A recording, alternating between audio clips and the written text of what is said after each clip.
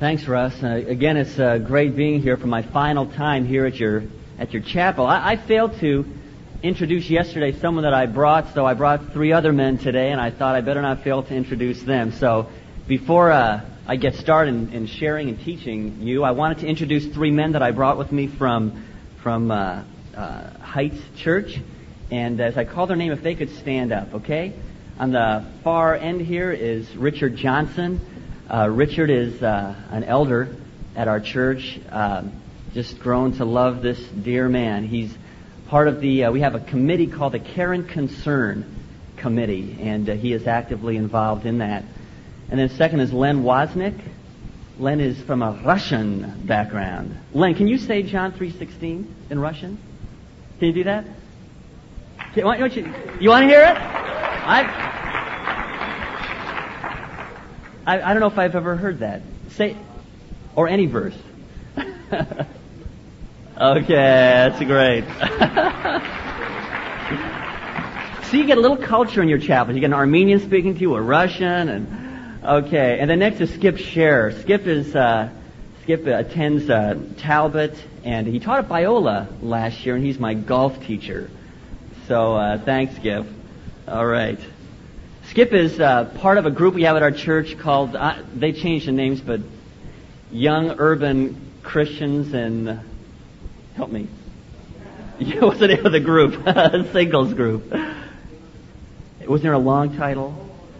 Oh, well, anyway, they're young urban committed Christians involved in evangelistic service. They call themselves the Yuckies, basically, is the idea there. Okay, but it's great having these men with me. Well, we've had a good time. We have had a good time, right? Haven't we? Yes, we have. Good. Well, great. Thanks for that one-hand clap. And today we want to conclude the time. No hand clapping on that statement, okay? As we continue to look at the topic of discipling. I am so excited as I've had a chance to interact with Russ and catch some of his excitement. I don't think I've ever found a time when Russ wasn't excited. I think he came out of the womb excited. He's an enthusiastic young man. But just interacting with him and finding out what God is doing here and what God is doing in your lives, what God is doing in the local churches. You know, it's exciting to see that a discipling ministry and the impact that it can have in the city, in this country, and to see how God desires to use us and how God has raised up His means of seeing this world one, that being the church. I'd like you to turn, this is just a footnote, but I'd like you to turn to 1 Timothy 3 before we begin. 1 Timothy 3. And in saying this, I'm certainly not putting down parachurch organizations or whatever. I was involved in one. In fact, I'm going to talk about one a little later just to show you give you a principle there. They say they're an arm of the church. I think God has, in a sense, used them to be a foot to the church, to kind of kick the church and get the church excited about the Great Commission mandate. But I want you to see what Paul said to Timothy to get your focus right. He talks about in chapter 1 giving a statement really of his testimony. Then in chapter 2 he talks about prayers. He talks about the women. He talks about teaching in the church. He talks in chapter 3 about elders. He talks about deacons and so on. And notice what he says in verse 14 of 1 Timothy 3. He says, I am writing these things to you, hoping to come to you before long. But in case I am delayed, I write so that you may know how one ought to conduct himself in the household of God. In other words, he says, I'm giving you these instructions because I want you to know how to conduct yourself in the household of God, which is the which is the church of the living God. And what is the church of the living God? It is the pillar and support of the truth. God's means, gang, is the church. God has raised up the church whereby ministries take place, whereby leaders are raised up, where you have the spiritual oversight of leaders, where you have the gifts of the body functioning. And I'll tell you, I really missed a lot during my involvement in some groups because I wasn't plugged in to the totality of, I believe, what God was trying to do in this world, which is His church. And then when I got involved in a Bible study, which I'm going to talk about a little later, and I saw the gifts of the body working together, and I saw different people mobilized, and I saw love and care and discipling take place within the church. It was exciting. And so I'd encourage you, again, as we talk about a discipling ministry, to think in terms of the context of what God wants to see take place in the church group that you are, hopefully now you're committed to, whatever church that might be. And it's so important, the household of God, which is the church of the living God, the pillar and support of the truth. And it's within that context that we do ministries. It's within that context that a pastor-teacher equips, and it's within that context that leadership is raised, and within that context that we involve ourselves in ministries, and we become discipled, and we look for godly examples, and we allow ourselves to be trained and equipped and sent out by the church. This morning I want to look at the topic of a reproduction ministry. And this is an exciting topic. When someone shared these thoughts with me a while ago, I really did get excited. And I said, this is what I want to commit myself to the rest of my life. I want to begin, though, by putting the definition that's kind of been the working definition for us on discipling, and I'll just repeat it once. Discipling others is the process by which a Christian with a life worth emulating commits himself for an extended period of time to a few individuals who have been won to Christ, the purpose being to aid and guide their growth to maturity and equip them to reproduce themselves in a third spiritual generation. And one facet of the definition I want to look at is the concept right there, the last three lines, equip them to reproduce themselves in a third spiritual generation. People, I believe that what God wants all of us to be is a multiplier. Let me show you what a multiplier is.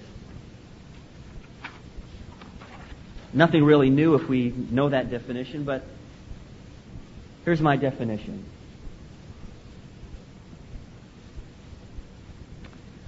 A multiplier is a person who is committed to the task of reproducing his life in someone else, who in turn will reproduce himself in a third spiritual generation. That's what a multiplier is. You're committed to the task of reproducing your life in someone else, who in turn will reproduce himself in a third spiritual generation. Let me show you what it looks like, okay? I'll put this on a little later. Here's a picture of it. Here you have you. That's you. You're committed to the task of reproducing your life into someone else. That really should be the Lord's disciple. I really don't like your disciple. It really should be the Lord's disciple, who in turn then will reproduce their life in someone else. That's a picture of it. That's the principle of reproduction, of multiplying yourself. Let me give you some biblical examples. Turn to 2 Timothy 2:2. 2 Timothy 2:2.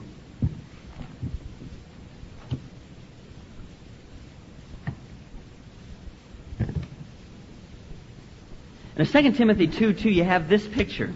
Notice what Paul says. Let me read it. And the things which you have heard from me in the presence of many witnesses, these entrust to faithful men who will be able to teach others also.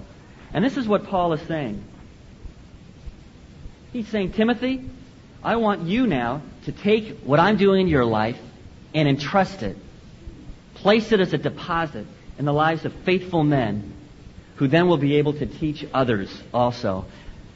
Men and women, there you have four generations of ministry. Paul, Timothy, faithful men, others, a reproduction ministry. You see the same thing in 1 Thessalonians 1:6-8. Don't turn there.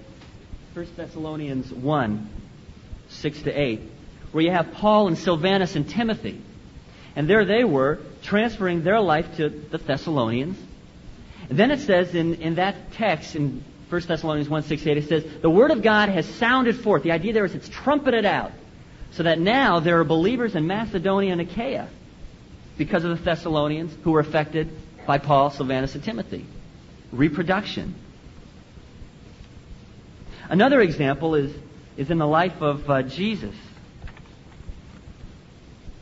If you combine two texts, Matthew 28 and Acts 8, you have Jesus transferring his life to the disciples. As they preached, a young man, Philip, came to know the Lord. He then, in Acts 8, was to preach the gospel to the Ethiopian. And Christian church tradition tells us that the Ethiopian was responsible for the establishment of the African church. A multi-generational ministry. It's exciting. You know, one remarkable example of this is found, as I mentioned earlier, I talk about a group, parachurch group, who has, I know, stimulated a lot of churches, stimulated me to think about this whole discipling ministry. And then as I got involved in the church, I was able to really see God blossom it in ministry there in the local church. But one remarkable example of this ministry is in the story of Dawson Trotman, founder of Navigators, with Les Spencer. Dawson led him to the Lord, Les Spencer to the Lord. And then after teaching Les for a while, Les led a guy to the Lord by the name of Gurney Harris. And then Les brought Gurney to Dawson and said, Dawson, I want you now to do in Gurney's life what you did in my life. And Dawson said, I'm not going to teach him, you teach him. And Les said, I'm not going to teach him, you teach him. And Dawson said, no, I'm not going to teach him, you teach him. And Les said, I know, we'll get Mikey to do it. No. So anyway, so Les then said, okay, Dawson said, if you can't do in his life what I did in your life, I failed. So Les said, okay, I'll do it. So then Les started building into the life of Gurney Harris. And then it just started multiplying and exploding and exploding. The process continued until on that one ship there were 125 men meeting every week for prayer and Bible study. Those men then went to other ships and other bases. In the height of World War II, there were these groups of believers started by these men in over 1,000 ships and naval bases all over the world. You know what happened? The FBI looked at all these groups forming, and they said, what's going on here? There's no charter. What's going on? How is it? And they began to investigate. They went to one guy and they said, okay, Mike, how did this group get started? He goes, I don't know. I was just over there at that base and Bill over there got it started. I was transferred over here, so I got my own group. Go talk to Bill. They went to Bill. Bill, how did this group get started? What's going on? What's the background? I don't know. I was over there at that base and Fred over there got me involved in the group and then I was transferred here and so I started my own group. Go talk to Fred. They kept doing that. You know, it took them 3 months to trace it back to Dawson Trotman. Multiplication. It explodes. I remember one example of a discipling ministry. I don't know if the mic can pick this up, but just to show you the picture of it. Starts with a guy by the name of Cal. Great. You could thank you for increasing the volume there. He led his son, Jerry, to the Lord. Jerry then led a guy to the Lord by the name of Trey. Trey then discipled Ken. Ken then discipled Derwin. Derwin begat Bob. Bob begat Mark, who then led a guy and discipled a guy by the name of Joe, and who knows where it is right now. Cal was the individual who led me to the Lord. I've had the opportunity of discipling several men. Jerry led a guy to the Lord by the name of Mike, discipled him, who then discipled a guy by the name of Ralph. Some of you may know Ralph Drollinger. Jerry has discipled other men. Ken was telling me that at one point in his ministry, he could account for 44 people who were extensions of his ministry. In a discipling ministry. It's just incredible. It's explosive once it gets started. And my purpose in sharing this with you is not to cater to your pride, but rather your vision of what God can do in your life. Your life. Think of the impact that can happen in your church, in your college group. As you look at the potential there. One life. Saying, Lord, use me. Let me show you the explosiveness of a multiplication ministry as you compare it to an addition kind of ministry. Suppose a father, let me give you this test here, okay?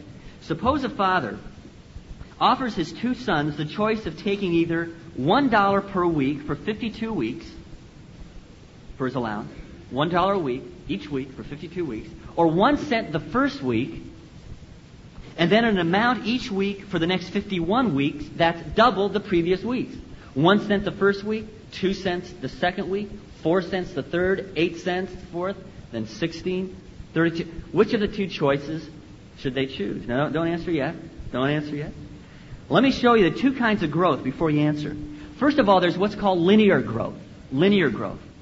This is the principle of addition. And this kind of growth, there's an increase by a constant amount at regular time intervals. In other words, an unchanging amount is added during a set time period. For example, you get a guy who,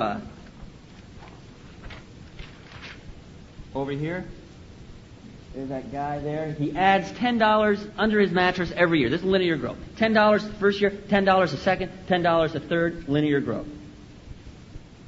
Now, there's another kind of growth called exponential growth. And this is the principle of multiplication. In this growth, there's an increase by a constant percentage of the whole at regular intervals. In other words, the amount added isn't the same. It increases each year. For example, this guy takes his money and goes to Wells Fiasco Bank, right, where they give 7% interest. Well, the amount added increases each year. A colony of yeast cells doubles every 10 minutes or whatever. 2 becomes 4, then 4, 8, and so on. Now, which of the two kinds of growth, linear or exponential, causes the greater growth over a period of time? Exponential. Which of the two choices should the sons choose? The $1 a week or the 1 cent? 1 cent. Right. Well, in fact, let me show you what happens. At the 52nd week, if he chose $1, he'd just get $1 the 52nd week. That would be his allowance. Just $1 being added. If he chose the 1 cent the first week, and then 2 cents the second, 4 the third, and so on, his allowance the 52nd week would be $22,517,998,136,852.48. It's explosive, right? It's explosive. Let me take another example. Suppose you took a piece of paper, any piece of paper, 1/1000th of an inch thick, and you fold it over. Double the halves, right? And you kept doing it 50 times. Just 50 times you kept doing that. How high would the paper be if torn 50 times? Any guesses? Any guesses in yards? In miles? If torn 50 times, you might try this, it would approximately be 17 million miles. 17 million miles. Or suppose you took a grain on a checkerboard, and you put 1 grain the first square, then 2, and then 4, and then 8. How much wheat would there be by square? You can't see that, but I'll read it. By square 64. Enough wheat to cover India, 50 feet deep.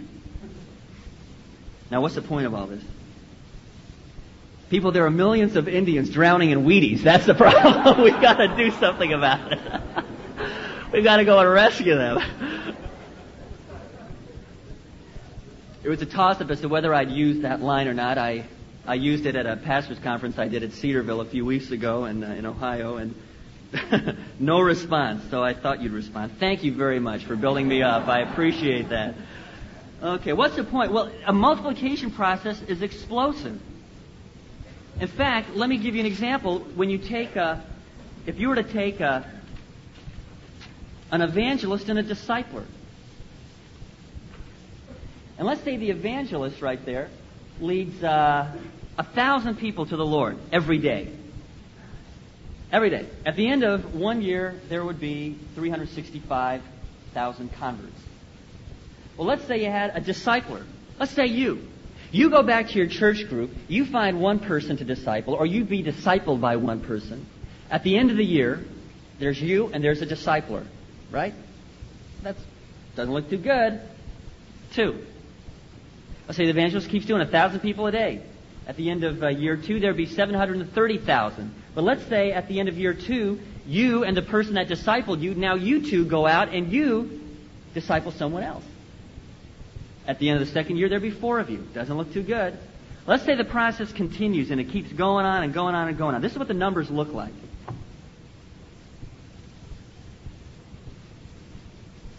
Okay?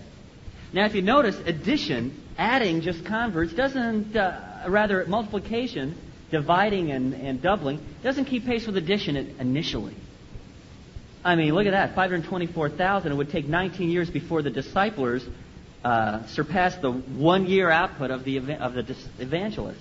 But notice this, it would take 158 more years for the evangelist to exceed the discipler. The discipler reaches 67 million in year 26, the evangelist in year 184. When would these numbers encompass the world's population? Let's say it was 4 billion, it's about 4.5 billion. The discipler would reach the world by the year 2009. The evangelist would reach the world by the year 12,937. Not only faster, but in this column you have people who are trained, who are equipped, who are ready to go and reproduce themselves, as opposed to here you just have people who have been added to the church. You know, people, this really excites me when I think of the potential. When I was in a college Bible study, and I was leading it at the time, Friday night Bible study, it was my goal to see everybody in that Bible study be part of a small group relationship, to be in a discipling relationship or a one-on-one. And so I made it my goal to train a few people, to take a few people out of that and just train them in how to disciple. Went into all the facets of discipling. We met every week for a few months. And then I encouraged those people to look for people within the church, within the college Bible study there, within the college department, people they could disciple. And I trained them in how to challenge people to meet with them. Well, you know, things didn't happen all of a sudden. In fact, it was rather slow. But then over a period of time, I saw these groups forming. And I saw lives being changed until at one point about 95% of the people within that Bible study were part of a discipling group. And it was exciting to see what God was doing.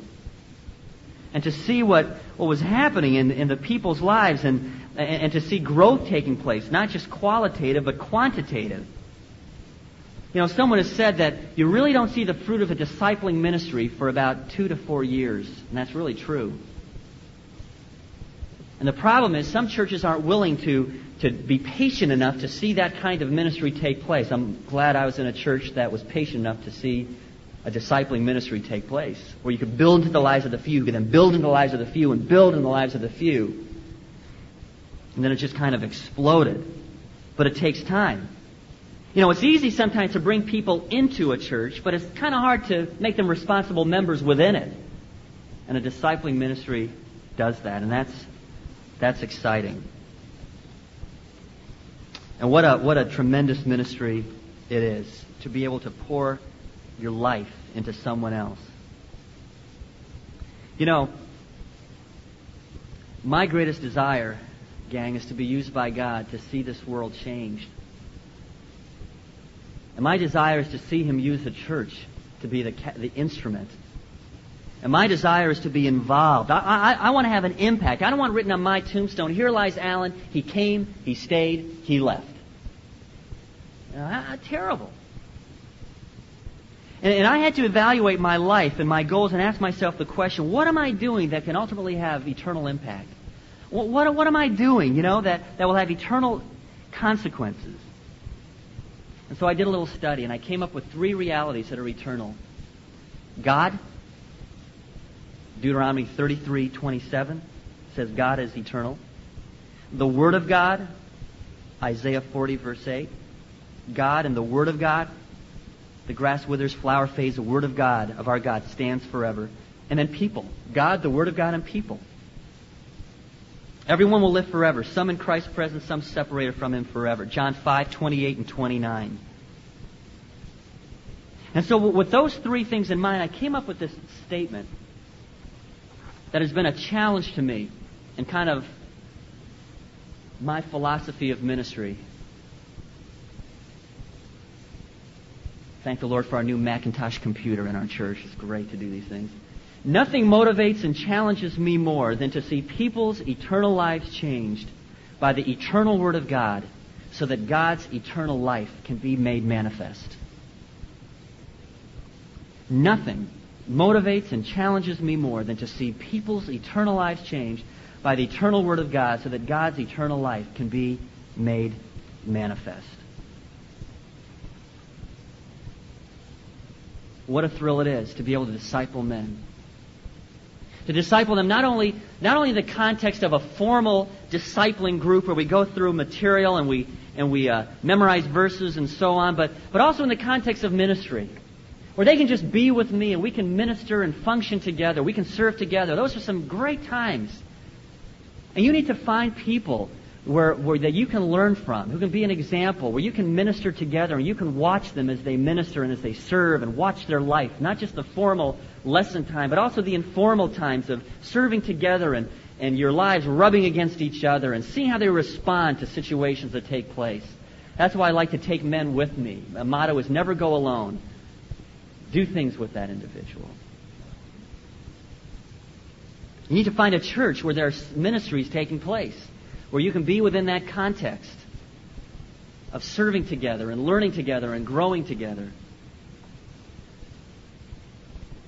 You know, I had to ask myself the question, Allan, when you are at the end of your life and you have nothing but death ahead of you and memories behind you, what would have to have taken place in your life for you to say that your life was a success, that you're satisfied?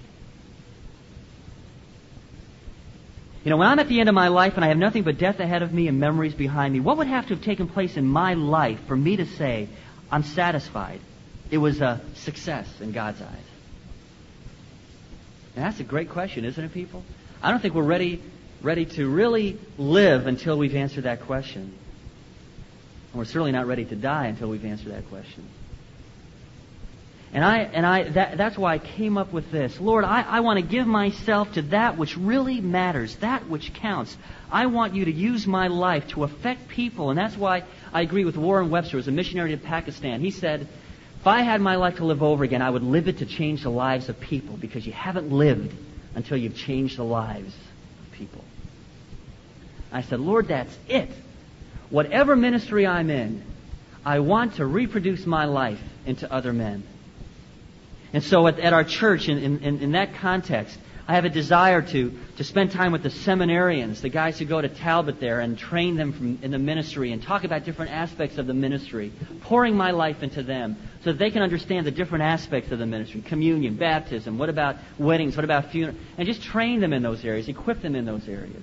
That's why I desire to see the church at some point have this discipling ministry where there's groups of accountability and the people are ministering together and it's taking place within that context. Because you haven't changed anything until you've changed the lives of people. That's what counts. Is that where you are? What a challenge to see people's lives change. Can I ask you a few questions? One is, have you found the church that you want to commit yourself to? Whose leadership you want to submit to?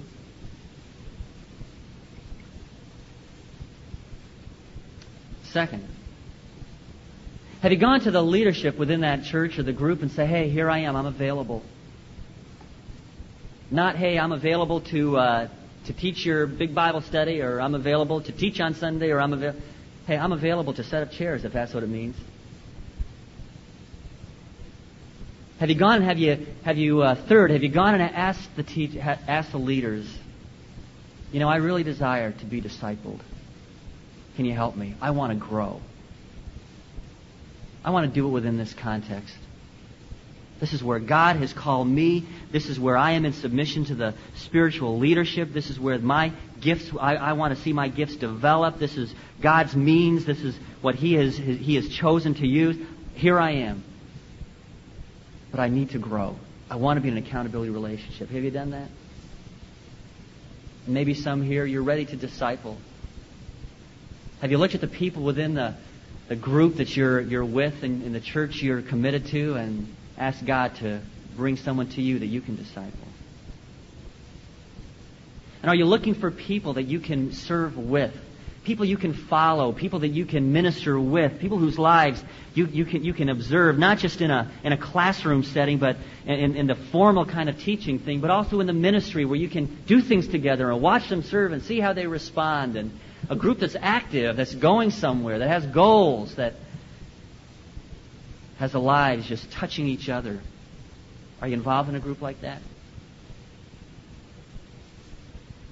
People, it's my prayer that come June, if I were to ask Russ, hey Russ, how's the student body? How are they doing? He could say, Allan, it's fantastic. They're committed. They're committed to the local church. They're committed to seeing God use them. They're growing. They're learning. And you know what, Allan? Some who are just babes in the beginning part of the year, they're growing and they're maturing, and now they have the desire to go out and disciple others and reproduce their life. Boy, I hope that's true. I look forward to talking to Russ come June. Are you committed to that? Is a personal vision for your life one of reproducing your life in others and allowing, if this is your case, other people to reproduce their life, Christ's life, in you?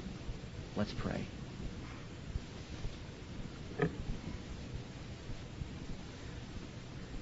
Father, I know that during a time like this, all the chapel messages, all the input from pastors and teachers and youth leaders and so on, you are building conviction in the minds of my brothers and sisters.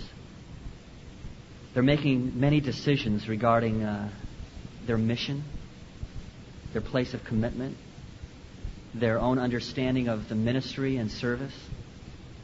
And how I pray that you would take these last 3 days and just penetrate their hearts and instruct them, give them a vision for their own life of how you can use one life. Pray, Father, that they would sense the responsibility to be in submission to the leadership of the churches, of the church that they attend, and to get involved and to minister their gifts and to see the discipling process as your means of growth. Lord, may they take these things to heart and give Russ and give the staff here wisdom as they continue to counsel and direct and inspire and guide. What a responsibility. What an incredible privilege to be able to see lives changed. And Lord, use this context of the school to inform them and to give them great content, and use, of course, the church, not only to give the instruction, but place of ministry where they can be built up and their gifts can be confirmed and their lives can grow. And we ask this in Christ's name. Amen. Russ, it's out of print, but I have a few copies with me. 2 people I know requested it, and I have several more if you're interested. Just see me afterwards.